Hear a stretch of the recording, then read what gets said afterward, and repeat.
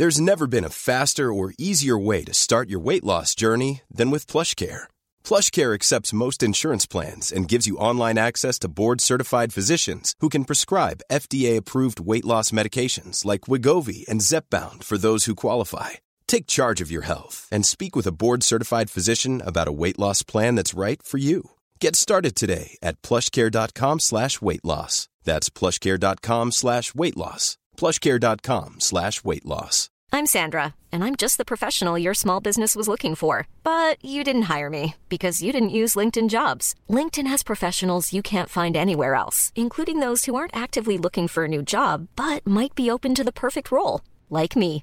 In a given month, over 70% of LinkedIn users don't visit other leading job sites. So if you're not looking on LinkedIn, you'll miss out on great candidates like Sandra.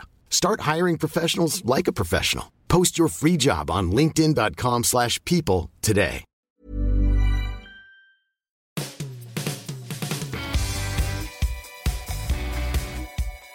Welcome to the latest edition of the Football Writers Podcast, featuring me, Mike Calvin, Seb Stafford-Bloor from Tifo Football, and Adrian Clark, the tactical analyst.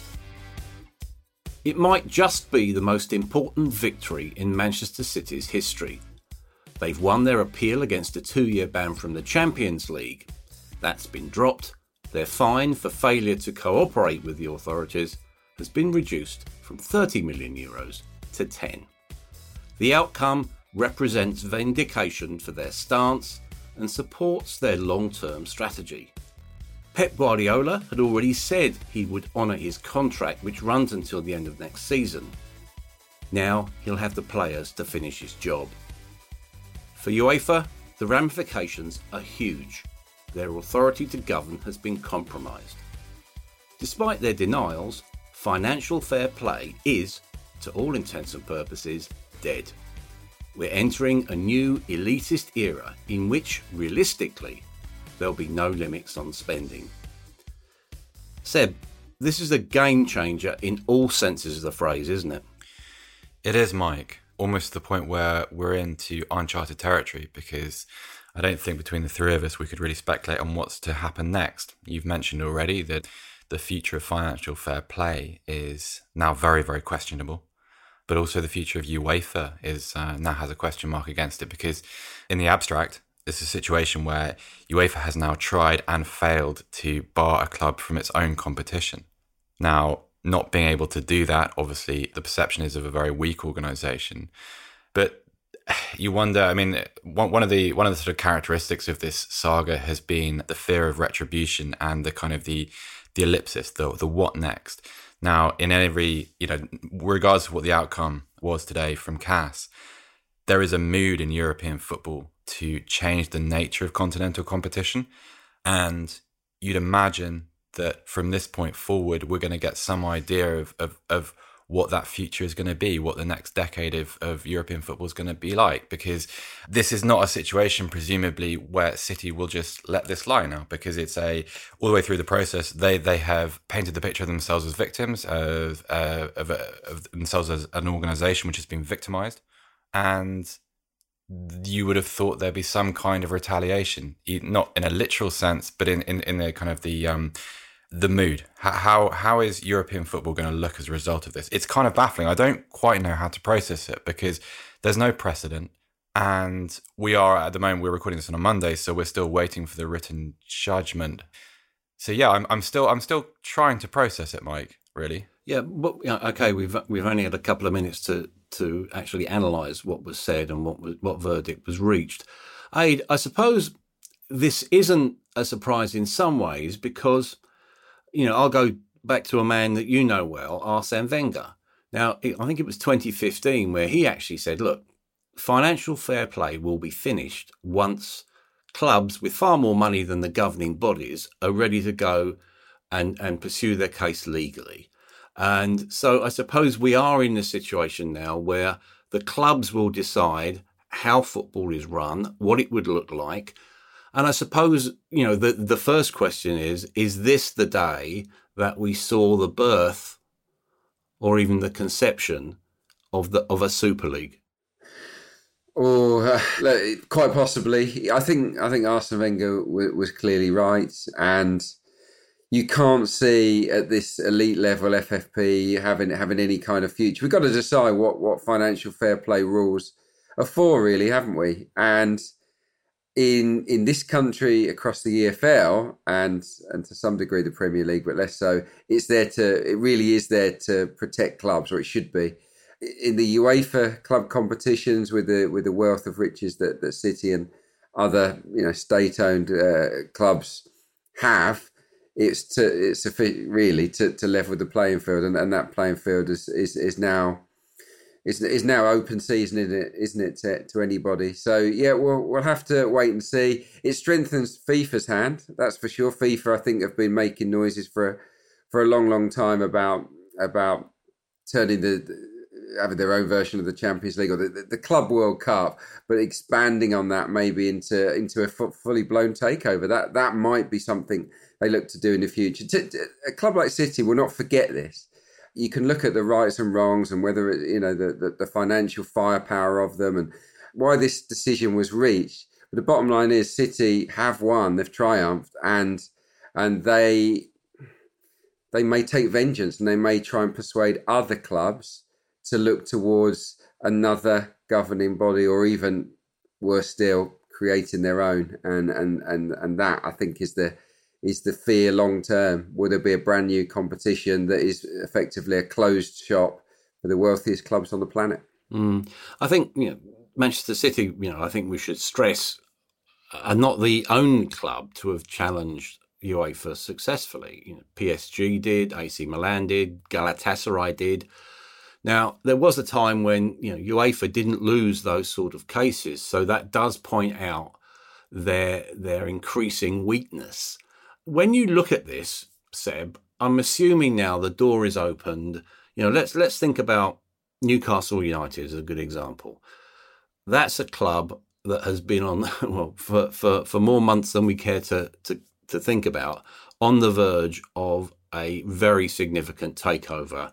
And one assumes that when that does happen, or if it does happen, you're going to have an injection of huge money, state-sponsored ambition.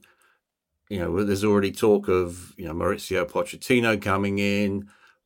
This is the day, perhaps, also that a Newcastle, if that takeover does take place, could end up being Champions League contenders themselves, simply because of the weight of money and the breadth of the ambition of the new owners. Yeah, it certainly looks like that, Mike. I mean, it's easy to read this as a kind of a victory for capitalism and free market economics in a way.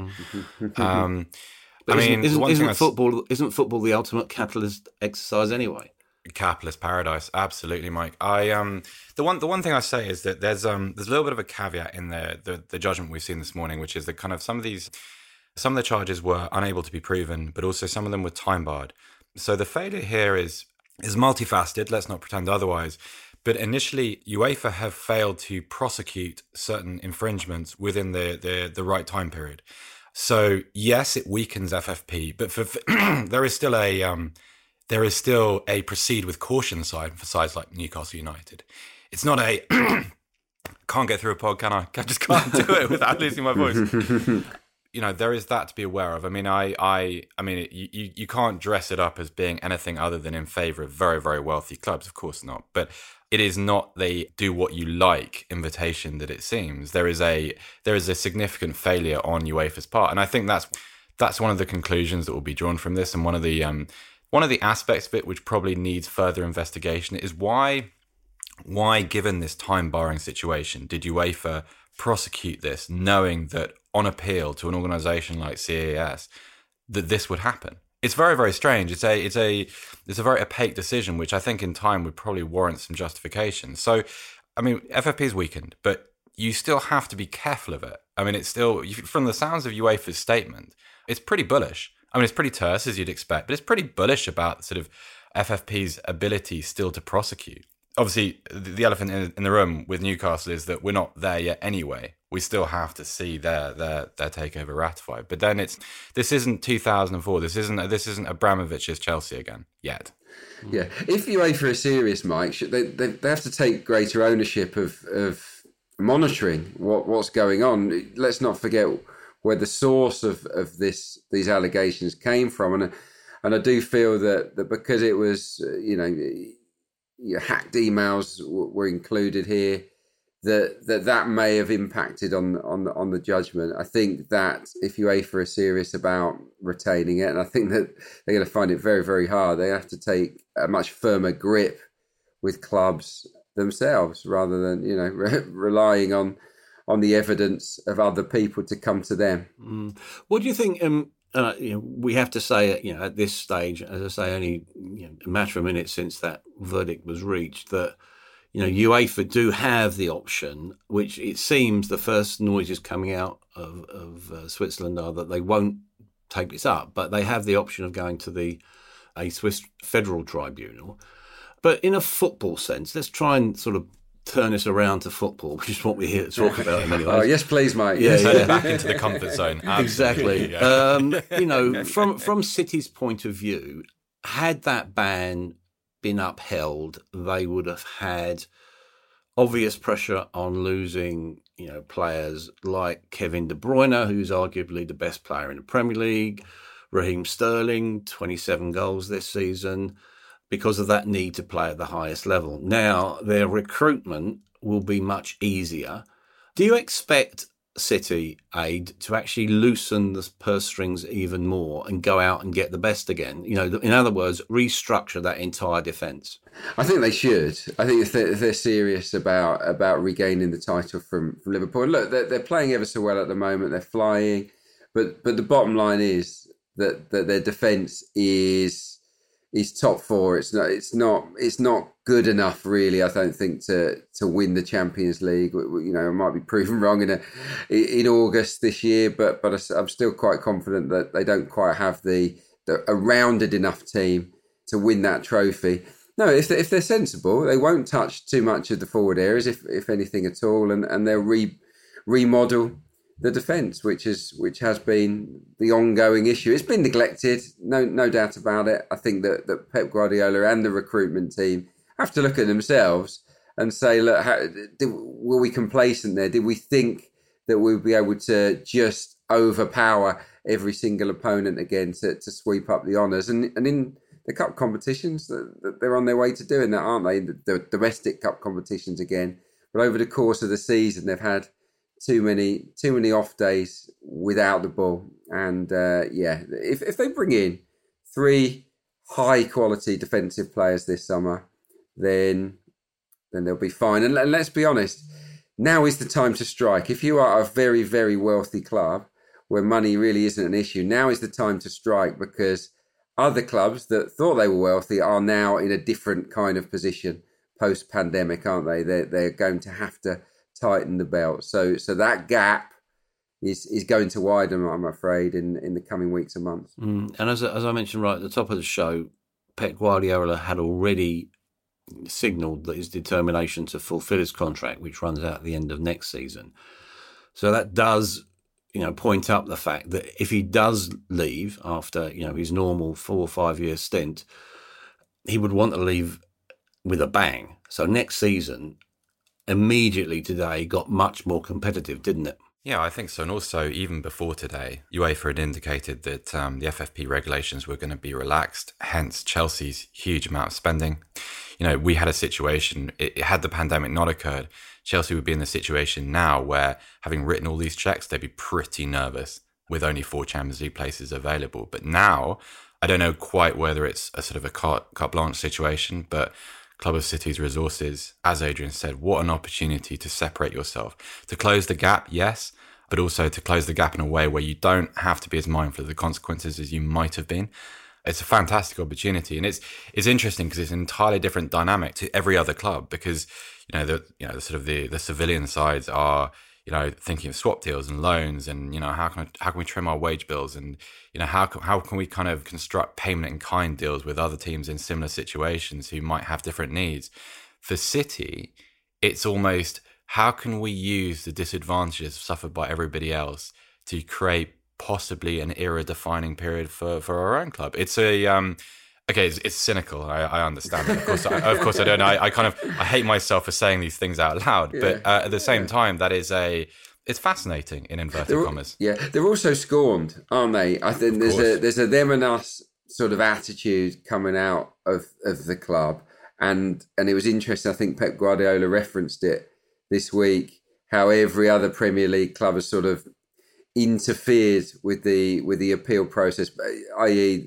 they put forward the case for the verdict to come before the end of this season, basically smelling blood. We want to know one way or the other if that fifth place is up for grabs. I think Sheffield United were the only club out of the top 10 not to lodge some kind of point there, asking for it to be brought forward. And for Pep to reference that just makes me think that there will now be even more of a them against us in the Premier League, and they'll look to blow everyone else away next season. I'm convinced of it. And actually, this is just what Pep needed. I felt that he was coming towards the end of his tenure before all this blew up. But this might just have re-energized him for one final big time. Final unbelievable season. So everyone else better watch out, I think, next year. Yeah, it was interesting that City were immediately installed as favourites for next season's Champions League, within, I think, about 30 seconds of the verdict being announced. First things first, what about the prospects of them winning this season's competition? It's a pretty unbalanced draw, isn't it? And they've obviously got to do it the hard way. I don't think they're good enough. I think they've started with the ball. I think they've restarted the season brilliantly. I think they've looked lethal. I think they're the best team in the country at the moment by an absolute mile. Obviously, the asterisk there being Liverpool's sort of, quite understandable drop in attitude, and the Championship's won and their season is kind of over. Where I would worry for them is if they were to be put up against Bayern Munich's forward line with the defensive issues that they have, not just at centre half but a left full back in deep midfield. I don't think that team can survive against the side of Bayern's quality. I'm still not entirely sure they're getting through the second leg against Real Madrid, because I've been watching quite a lot of Real since the restart, and a different side has emerged. Obviously, we associate that club with kind of rolling over opponents in La Liga 3-4-0. They're very conservative. They're very tight-fisted without the ball. They're not conceding goals.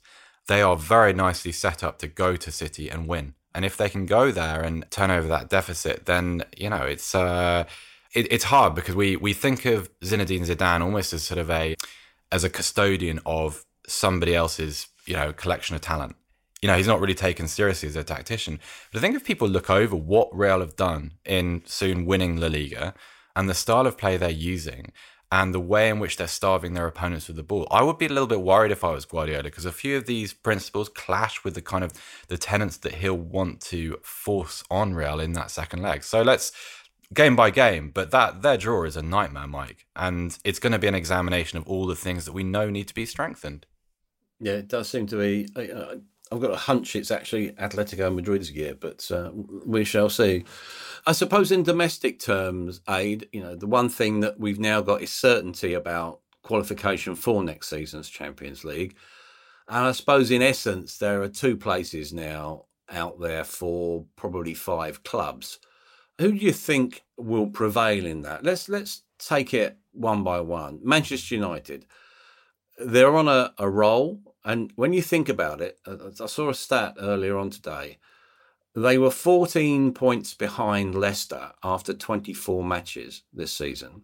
So 11 matches later, 11 rounds of games later, if they win tonight against Southampton, they'll be 2 points clear of them. That tells you how massively fortunes have shifted. Big momentum shift. And it goes to show if you sign the right player at the right time, then it can transform your team's fortunes. And it was that link man, Bruno Fernandes. Money very, very well spent by Manchester United on him. They've got 3 of the best finishers in the division. No question about that at the top end of the pitch, full of pace and unpredictability as well. And all that's really lacking has been solidity, I guess, and even on that score domestically, they remain. They have one of the best defensive records in the league. So no, they're looking in good shape. I think the run-in always seemed like it would favour them. The game against Southampton is their toughest one. I think Southampton are a very good away side, and I think they will pose problems. If United can overcome the Saints, then they'll make it. They'll make it into the top four. I've got no doubts about it because their fixtures are easier in my opinion than Leicester's and Chelsea. So and what a triumph it would be for Ole Gunnar Solskjaer, who now no one is criticising. I mean, we've been on various shows throughout the course of this season and last to some degree, and where Ole's credentials were questioned, but he's proving a lot of people wrong, isn't he? I think he's grown into the role, and his players, crucially, his young players, are growing up as well before our very eyes, and their potential is being unlocked. I think if I was a Manchester United fan right now, I'd be very excited about the future and particularly next season. And we're talking here on the 11th anniversary of Carlos Tevez agreeing to sign for City from United. So that tells you the sort of intrinsic rivalry between these two clubs. Seb, do you think City's boost today will actually be another wake-up call for Manchester United and specifically Ed Woodward, and they might actually go out and spend more money? Yeah, I hope it's a wake-up of a different kind, Mike, because yes, United have to go out and spend money. That's a given. But I think also it's a nudge to Woodward to remind him that United's processes still need refinement. The team is playing well. I mean, let's be cautious because success for Manchester United is not qualifying for the Champions League. It's winning the Premier League and winning the Champions League. So we're still some way off. And I think as much momentum as they currently have, that distance is characterised by how they perform inside the club. They have the wealth, they have the players, they have let's call him a decent to good manager at the moment. I'm still not ready to sign that off. But what separates them from a club like Liverpool is not wealth. It's not the ability to spend money. It's how they spend money and how they recruit. And so a lot of these things still have to happen at Man United. The team and the manager and the players and the midfield, these are positives, but they're micro positives that exist within a framework which is still a little bit questionable. So I think that's the nudge, Mike. I think this is what you need to do to succeed in modern football now. It's not just write checks, because that's been Manchester United's undoing for a really long time now.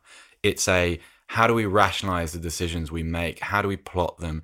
And I think those are the things that need to change, and those are the things that need to change really, really quickly if this momentum is to be capitalised on. It seems logical that if we're going to give United maybe one of those four places as well, which in terms of form and momentum I think is probably justified, that pretty much means that the fourth place will be between Chelsea and Leicester with a bit of a sniff for Wolves. Let's look at Chelsea. I thought Frank Lampard was quite icy in his anger after that defeat at Sheffield United. And, there's one thing that you know about him as a player and as a dressing room operator as a player. He was, very, very powerful and also ruthless when he needed to be. Do you sense that he will be ruthless in rebuilding this Chelsea team?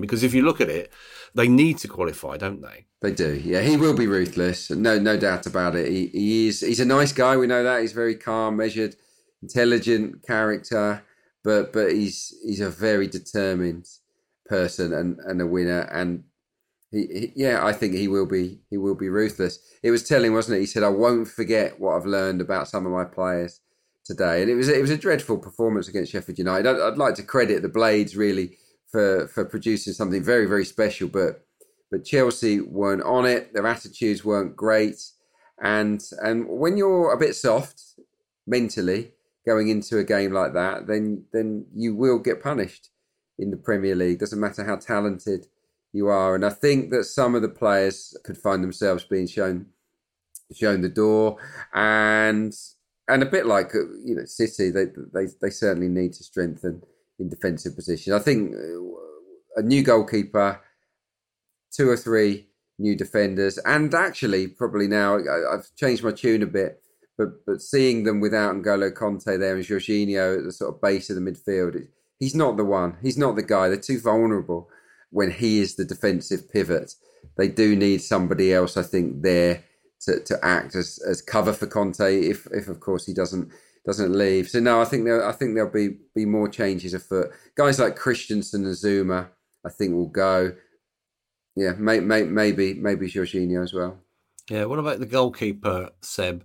There's a lot of talk about Onana, the Ajax keeper. I think that any club in Chelsea's position could do far, far, far worse than go for Nick Pope, because again, at the weekend, Burnley became the first team to pick up a point at Anfield this season. He was exceptional. He looks to me to be England's number one at the moment, when you've got Jordan Pickford, for instance, almost embarrassing himself yet again. Would you go for Pope, or would you look elsewhere? I don't know. I mean, certainly what I like about him is how he contrasts positively with Kepa, because if you... Nick Pope reminds me a little bit of Thibaut Courtois in the sense that he catches the ball or punches the ball at its highest point. He's a really commanding presence in his penalty box. I mean, he's not passive under a high ball from corners or set pieces. And I think for me, that's the main problem with Kepa. It's not his distribution with the ball on the floor. It's not his reactions, his reflexes, and his shot stopping. Nick Pope has shown that he's got a pretty good set of reflexes himself. But it's that presence. I mean, Kepa... It's actually a shame that we don't have Dave Priest available to us anymore, because Kepa, to me, if you watch him, like when a corner's being taken against Chelsea, it's amazing to see him kind of, the way he retreats to his line. It's as if he gets a bit smaller as the ball comes into his 6-yard box. It's as if he gets smaller, and it's as if he's aware of his own size and his own frame in relation to the players around him, which is a really strange thing to say about a £70 million goalkeeper. He looks like an under-15 in the men's team. He does a little bit. And I mean, I don't know whether we're being led by, he looks young in the face, so that influences what we think. Because he's not a small guy. He's not Fabian Barthez, is he? Yeah, but it's about presence, isn't it, Seb? Exactly, Mike. He's almost a reverse Peter Schmeichel in that sense. Yeah. I mean, and I'm, with my goalkeeper, I quite like the old sort of the German muscular form of goalkeeper, the Oli Kahn type, and Schmeichel was a little bit of that mold too. But Pope is very agile. I mean, I thought a couple of the saves he made at Anfield were absolutely brilliant. But more than anything else, he just doesn't seem to make the same kind of mistakes. Shots don't seem to come off him with the same regularity. And also, you know what? When Adrian was talking about the Sheffield United-Chelsea game, I thought that among everything else, I thought that was a masterclass in a manager being able to spot and exploit weaknesses in another team. You saw the way in which Sheffield United played balls into the Chelsea box, and that's about Kepa. That is a response to the way he reacts to that and how fragile he looks in those situations. And that's the thing Chelsea have got to cure. Forget the goalkeeper that's able to claw one out of his top corner. You need someone that just dominates his box. And I don't think they'll go for Nick Pope because he's just not the right name, is he? It's just it's kind of the Sean Dyche thing that we had last week, isn't it? That you guys spectacularly fell out over. Well, we didn't fall out. But it's the same principle, isn't it? You want, are people going to get excited about Nick Pope? Now, that's not the right approach, but that's how modern football works. Fans like transfers, they like names, they like gloss, and he'd be an excellent signing, but I don't think he would excite the masses in the same way. Yeah, he's the best all-round keeper, I think, that England have available. Henderson's maybe sometimes the more eye-catching shot stopper, but for me, he's got the all-round makeup, Nick Pope, and I think he probably will develop into England's number one ahead of the Euros. But he also, being a dominant goalkeeper, you have to be a dominant keeper when you play for a team like Burnley that defends that little bit deeper, where you invite crosses to come into the box. He's perfectly suited to them, but that's not to say he couldn't go and play for a bigger club as well.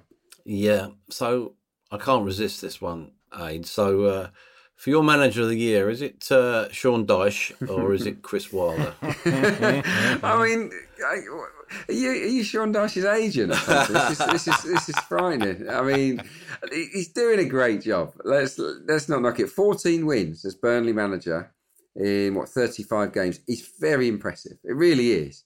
But no, I mean, Jurgen Klopp is the manager of the year, first and foremost. What about Chris Wilder's job? That's amazing, isn't it? Wilder's been sensational. He really has. And it's turning up against the big teams as well lately. Very solid performance against Wolves. Strong as well against Spurs, preying on their weaknesses. Chelsea the same. It's a really resounding end to the season for them. And I think his man management is good. What I love about Wilder is everything I sort of dislike about Norwich's approach, which has been a sort of softly, we'll be all right. We'll just play. It doesn't matter if we go down. We'll just play our nice football. With Wilder, even though his players have not let him down at all, they've played to high standards, he's pushed and pushed. And even when they've been doing well, he's demanded more of individuals. He's not been afraid to dig out his keeper on occasion or his centre-half or certain other players. He's pushed and pushed and pushed them, even though just staying up this year would have been successful in most people's eyes for Sheffield United. His attitude was, no, we can do better. We can do even better than what we're doing right now. And I think that's just driven the team on to reach heights I don't think any of them, other than Wilder, maybe expected that they could reach. It's been sensational. I love his attitude. Absolutely zero inferiority complex for Chris Wilder, and that transmits to the players. So when the players go out there on the field, they know or they believe that they are good enough to take on anyone. Well, their next game is at Leicester on Thursday. Now, if you look at Sheffield United's fixtures, it's Leicester, then Everton, who basically have got the flip-flops on, and then Southampton to finish. Sheffield United have got a real chance, haven't they, of qualifying for Europe for the first time. Now, and they won't care about, the Burnley theory, which is it can be a liability for a club with a smaller budget and a thinner squad. Leicester, at this current moment, they are probably more vulnerable than ever to a team of Sheffield United's intensity and commitment, and let's be clear, intelligence as well. Are they in the process of blowing a Champions League place, Seb? Big time, Mike. Big time. I couldn't believe what I saw at Bournemouth. Things happen in football. So, you can see bad goals, and Kasper Schmeichel's miss kick let Bournemouth back into the game with a penalty.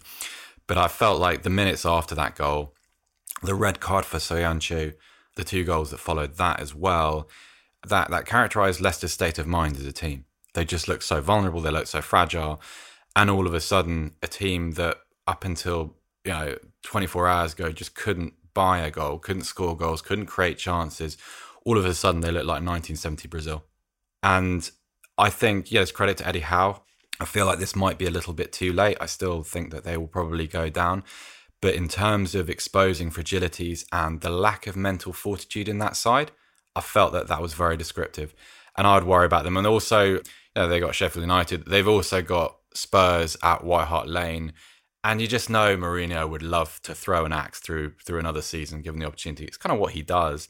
And you just wonder whether Leicester at this stage of the season, with the blow of the fifth place disappearing this morning, I don't see a way back. And also, let's be honest, if they fail to qualify for the Champions League this season, what kind of mental residue is that going to leave for the next 6 months? That's one of the worst collapses.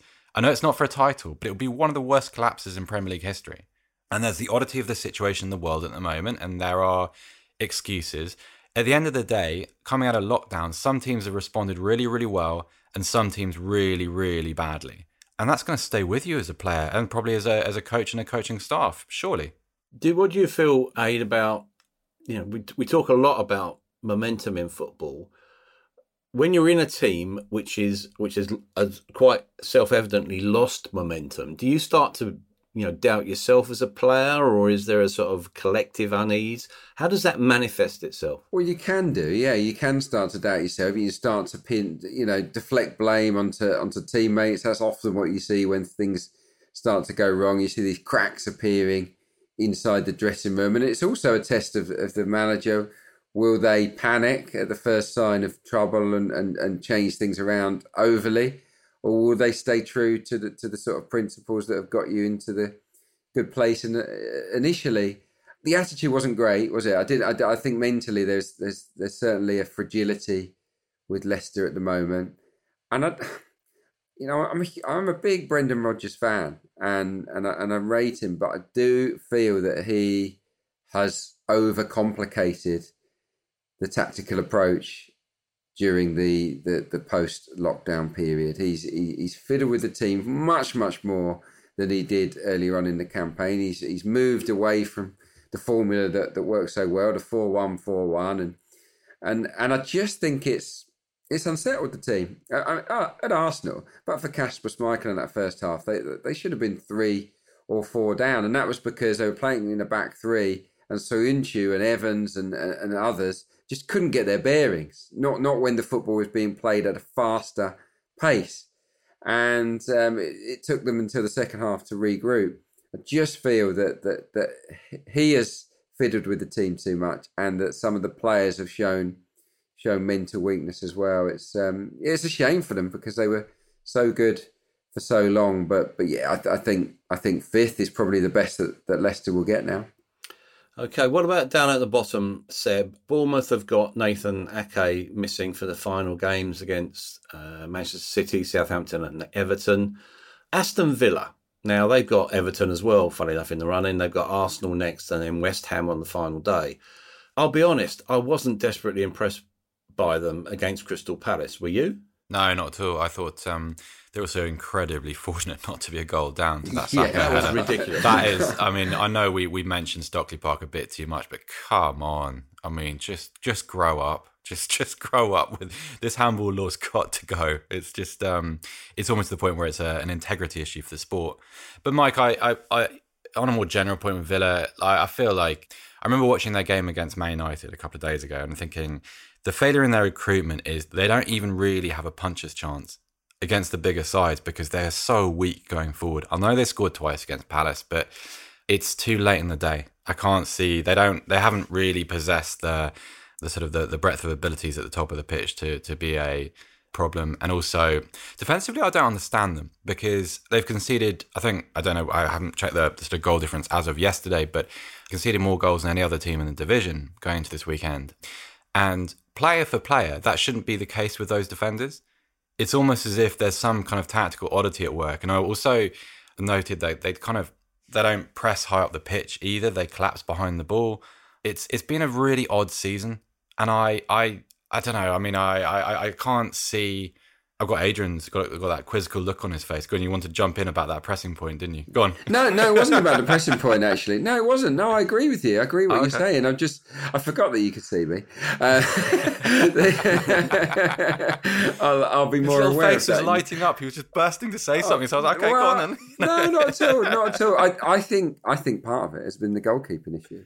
I genuinely do. Sure, I think with a dominant keeper, you maybe push out your back four up a little bit, clear the box for you to go and dominate. But that hasn't really happened. They've been very weak defending crosses all season and conceded so many goals from balls put into the area. And when you've got Mings in there, a big fellow who's prides himself on Lionheart performances, then that's a surprise. And set pieces, they've been truly dreadful. Obviously, they got away with one against Crystal Palace, but yeah, in general, they are awful when it comes to wide free kicks and corners. In some ways, they've been a little bit unlucky because, I mean, I think Tom Heaton would have made a difference in the season.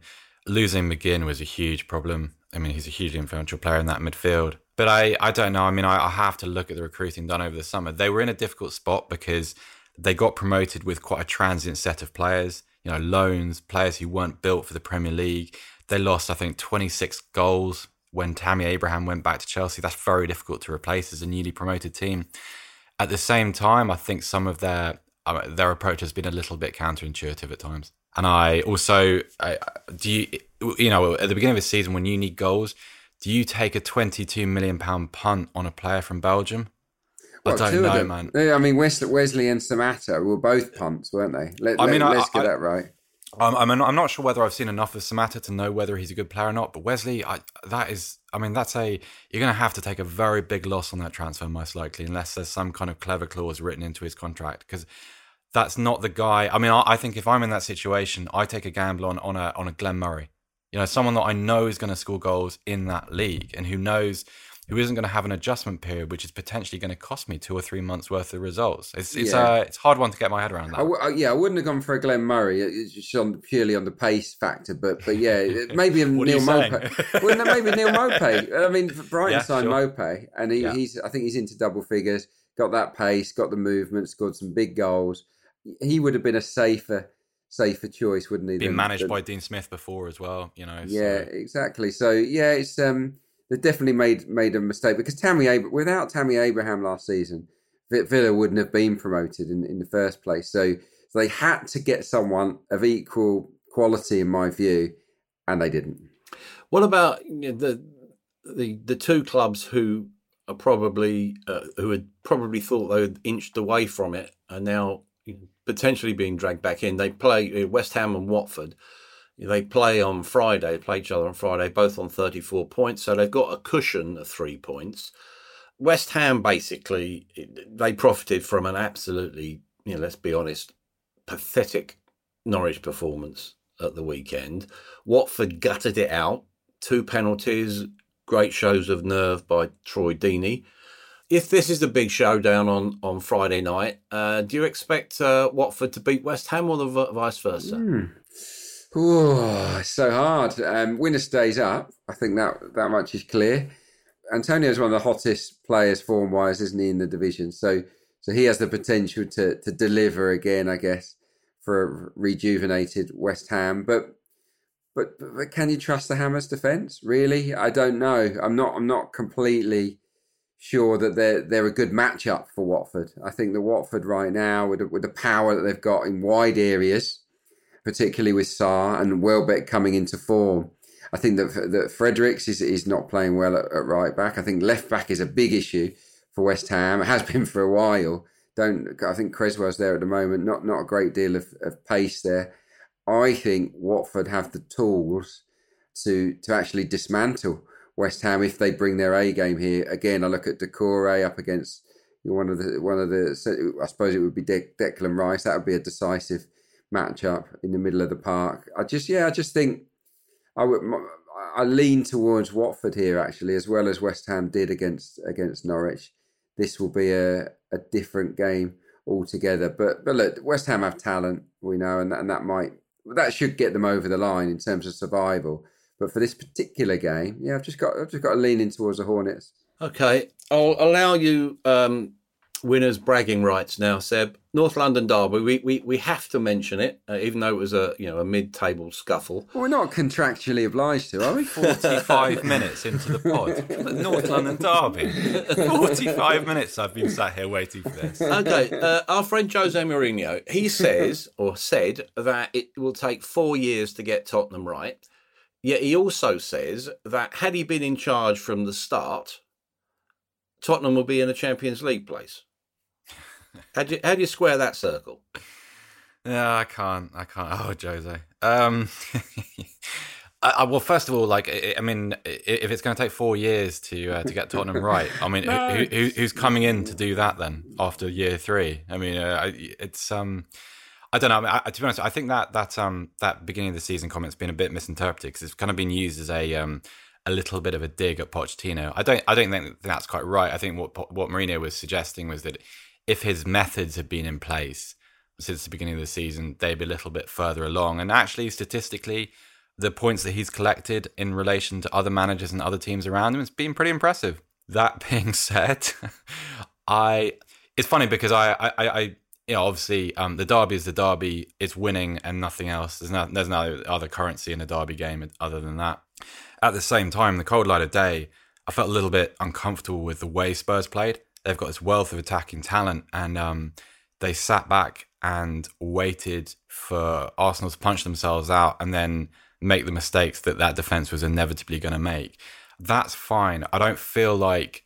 I know that Jose Mourinho can do that. I know he can set up a team to do those things. I don't feel like I learnt anything about him yesterday or about what this Tottenham team can be, because it wasn't a million miles away from the strategy he employed against Manchester City or the one against Liverpool, except, Liverpool didn't make any mistakes, so it didn't work quite as well. But I I don't know. It's lovely to win a derby. It's lovely to condemn Arsenal probably to a season without European football. Wonderful, wonderful things. But at the same time, I felt like yesterday was more about Arsenal than it was about Tottenham. It's more about where Arsenal are within their growth stage. I'm still yet to get a proper indication of where Tottenham are going under Mourinho. I don't know if that's fair or if I'm working on prior biases, but that's what I'm left with this morning anyway. Yeah, well, I suppose, Aid, what that game did is basically confirm what everyone knew, the weaknesses of that defence at Arsenal. Yeah, of course. Look, Mikel Arteta, I think, is doing a good job, but he needs better players, needs better defensive players. The back three, Mustafi, David Luiz and Kolasinac, I mean, all three have been vilified at various points this season, and together as one, they all enjoyed an off day, unfortunately. It's a Russian roulette defence, isn't it? You don't know which one's going to shoot you. And it's a strange one because it's actually timely for Arsenal because they had been better, funnily enough, against Wolves, against Leicester, against some decent opposition. Sheffield United, they'd been solid. And people were even saying, well, should Arsenal extend Mustafi's contract, etc., etc.? And what this has done, I think, is just a reminder to Arteta, to everyone at the club, that he needs much better defensive players. It's individual errors that kill Arsenal over and over again. The goals were gifts. I mean, the first goal was just diabolical. Kolasinac gets the ball. He has a straight pass into Aubameyang that he can play. He has a pass to his left that he can play to Tierney. Not a single Spurs player trying to make a block or anything. Yet he decides to go backwards and he plays it to the wrong side of David Luiz. It was unreal, really. And obviously the marking from the corner was poor in terms of the matchup with Tierney and Alderweireld. But for Emi Martinez, Spurs could easily have racked up quite a few goals there. It was for as much as Arsenal controlled the game, they were so vulnerable when from counters, weren't they? It was frightening. I don't know if Adrian will agree with this, but I think what struck me is the naivety of Arsenal. I mean, the defence is the defence. We know what those players are. We know they're going to make mistakes. I think what surprised me is Tottenham's ability to create chances. Having watched what I did against Bournemouth, their ability to transition up the field, which was really their only route of attack, and Arteta knew that was what he was going to face. Surprised me that Arsenal didn't do a better job of locking them in their own half. The exits were too easy. The vulnerabilities to players like Son, who's very gifted, but someone like Moura, who is very one-dimensional. He is a head-down, run-with-the-ball player, and he had a lot of joy. He also had a lot of passing angles available to him. He had a lot of opportunities beyond the last man. It was overconfidence, I think, at times. Do you reckon? Yeah, I think they almost had a front five with the wing-backs both pushed on at the same time. And with Xhaka and Ceballos, good on the ball, and I thought they played pretty well in possession. But in terms of legs, when you lose the ball, they just haven't got that physicality. So when Spurs when they turned the ball over and went direct, they basically were at the heart of the back three, just like that. And when you've got Son and Kane and Moura running a defence that's a little bit slow and ragged, then it's a recipe for disaster. So yeah, it was a wake-up call, I think, for everyone there, that there's still a lot of work to be done. Also, we talked about this before the pod started, but I think there's Arteta's coaching staff has got to kind of eat the second goal, because Tierney cannot be marking Alderweireld. I don't care what system you're employing, whether it's a zonal or a man-to-man or a hybrid of both. You cannot end up with your fullback marking a centre half of that stature. It's like a child trying to mark a man. It's not like, so whether that's a player's responsibility, whether it's a lack of direction within the kind of a failure of the communication within the defence or a coaching strategy gone wrong, I don't know, but that shouldn't be the goal that costs you a derby. If you get undone by Son, or if Kane knocks one in from 20 yards, fine.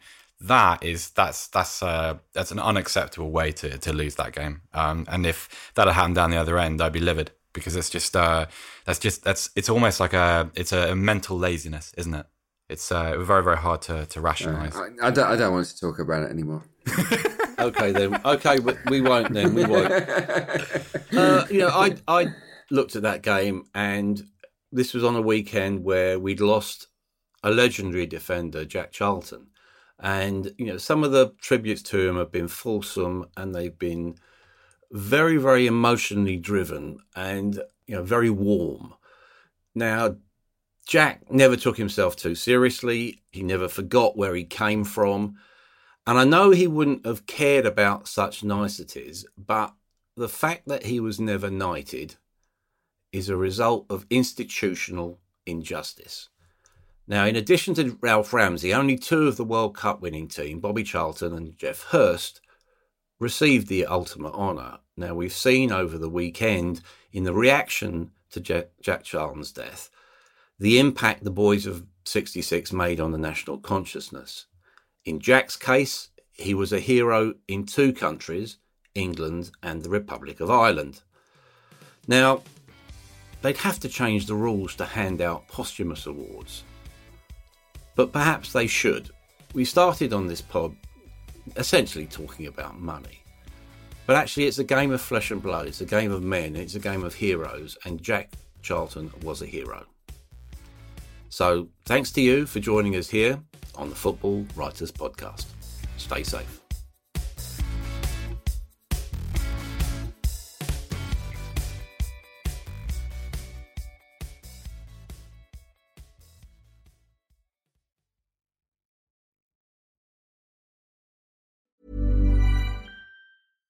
Hi, I'm Daniel, founder of Pretty Litter. Cats and cat owners deserve better than any old-fashioned litter. That's why I teamed up with scientists and veterinarians to create Pretty Litter. Its innovative crystal formula has superior odor control and weighs up to 80% less than clay litter. Pretty Litter even monitors health by changing colors to help detect early signs of potential illness. It's the world's smartest kitty litter. Go to prettylitter.com and use code ACAST for 20% off your first order and a free cat toy. Terms and conditions apply. See site for details.